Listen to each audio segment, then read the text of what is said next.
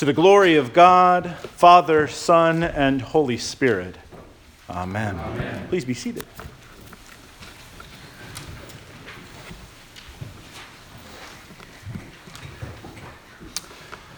I am quite fond of the preacher Fleming Rutledge, who has said that Advent always begins in the dark.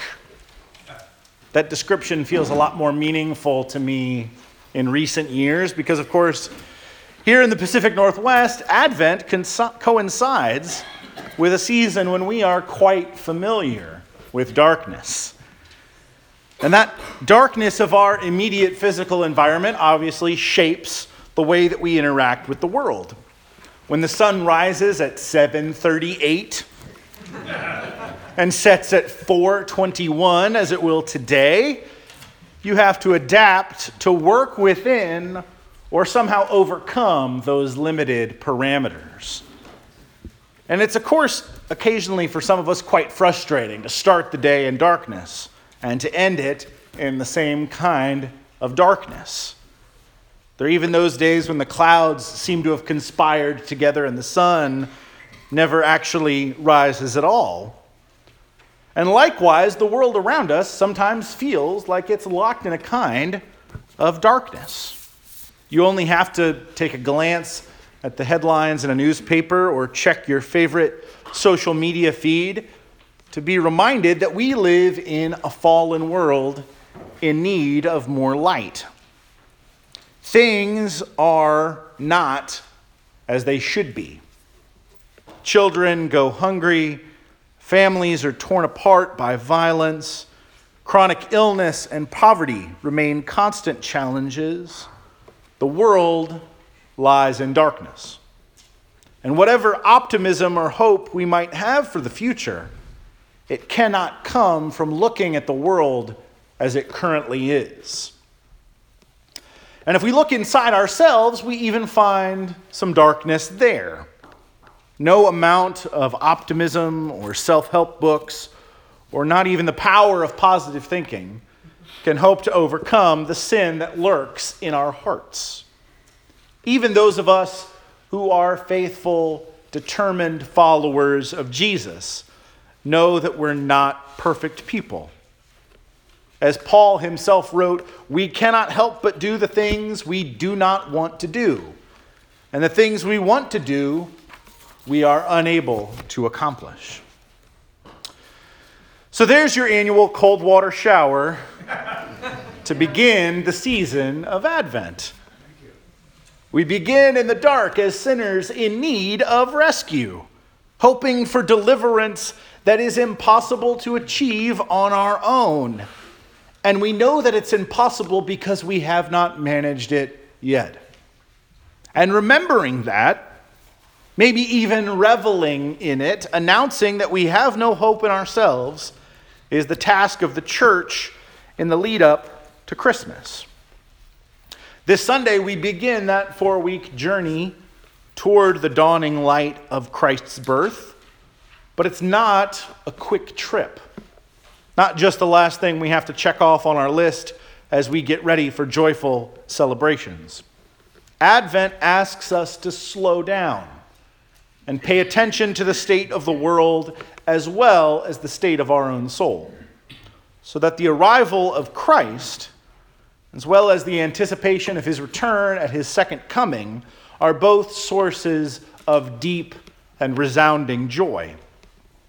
While everywhere all around us, the whole world is getting ready to move on to a very secular Christmas, a hollow and generic red and green shaded celebration of family and gift giving without any reckoning with sin or salvation or the incarnation, the church waits patiently for the Savior of the world.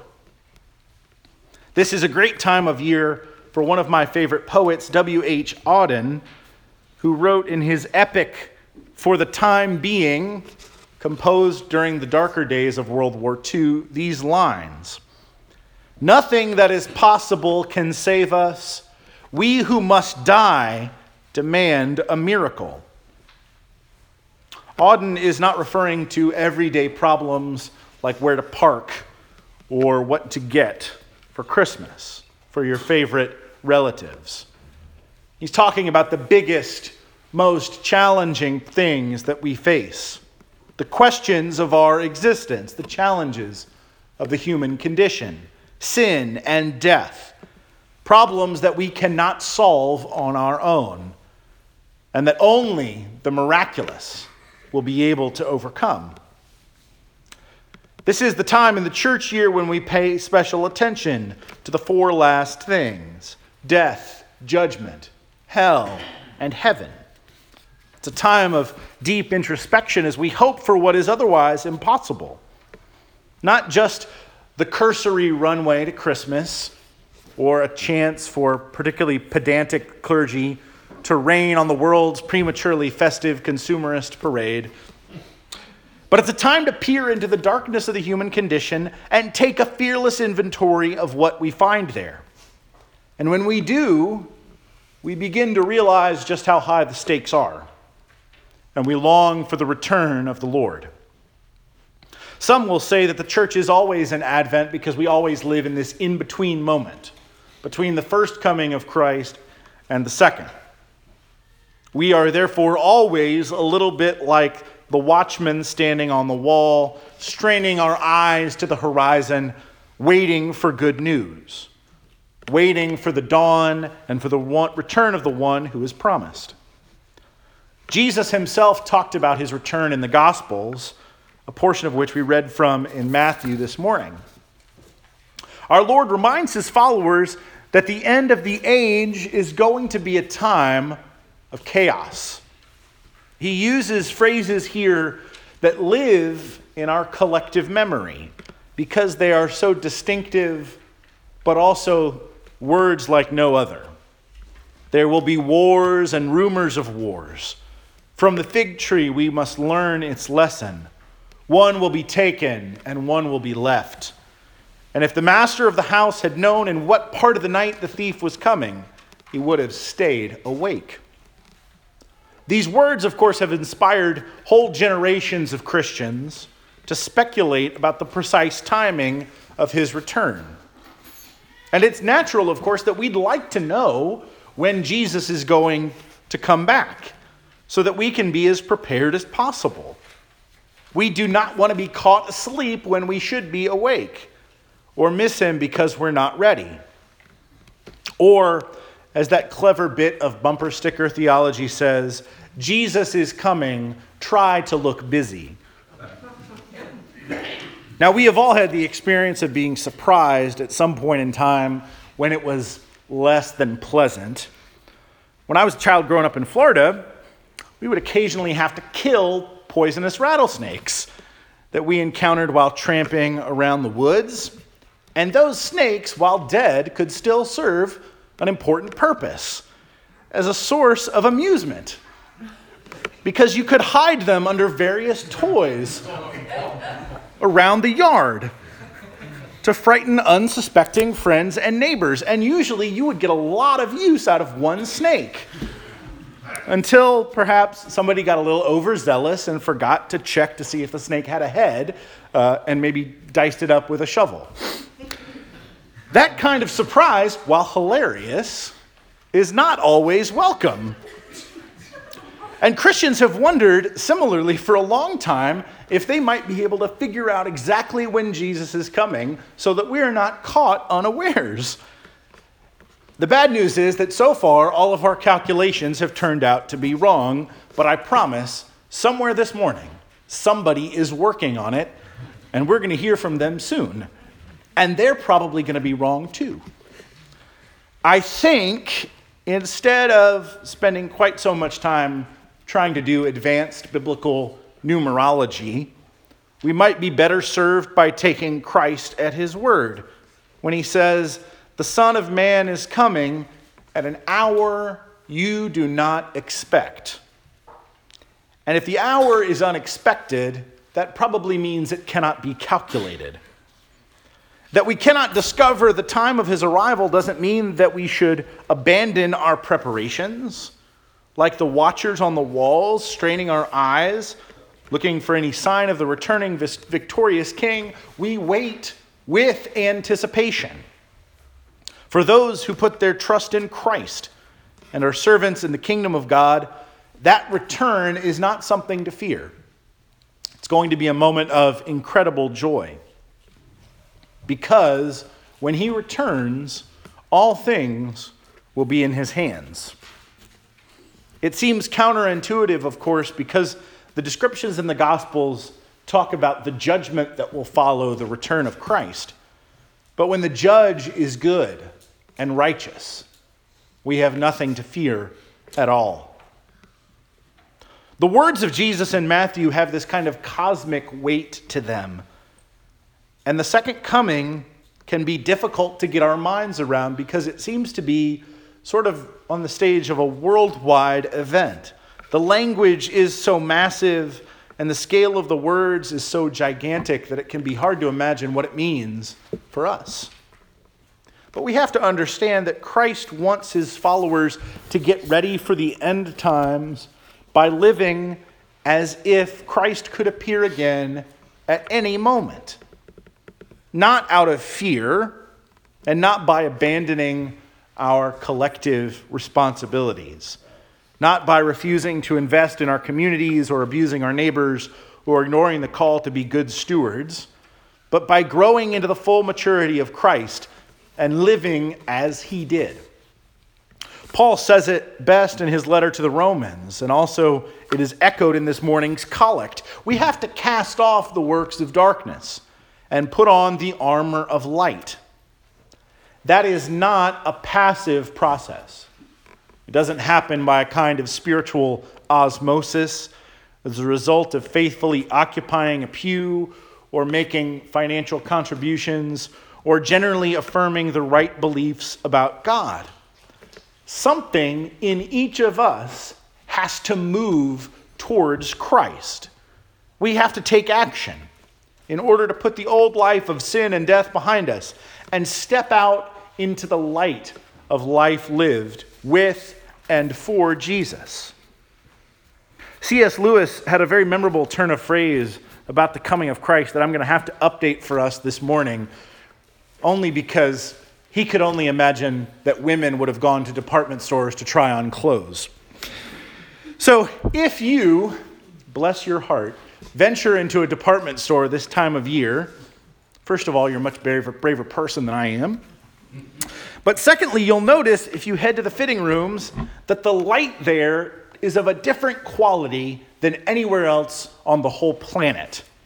It almost feels a little unnatural. And when you try on clothing in that light and in those mirrors, it inevitably looks really good on you. And then once you get it home, often it just does not quite look the same. So if you find an outfit that works in a dressing room but doesn't work anywhere else, what good is it?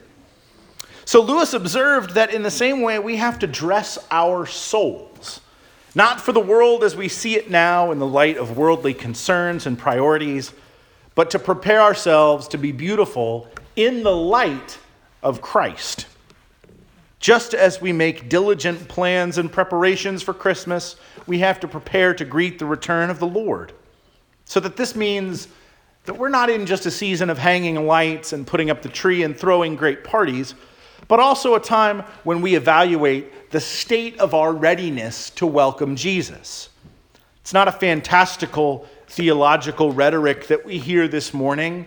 It's the sober truth. If we believe that Christ was born into the world and will return again in the future, how ready are we? Have we examined ourselves and recognized our need for his help to do the impossible for us?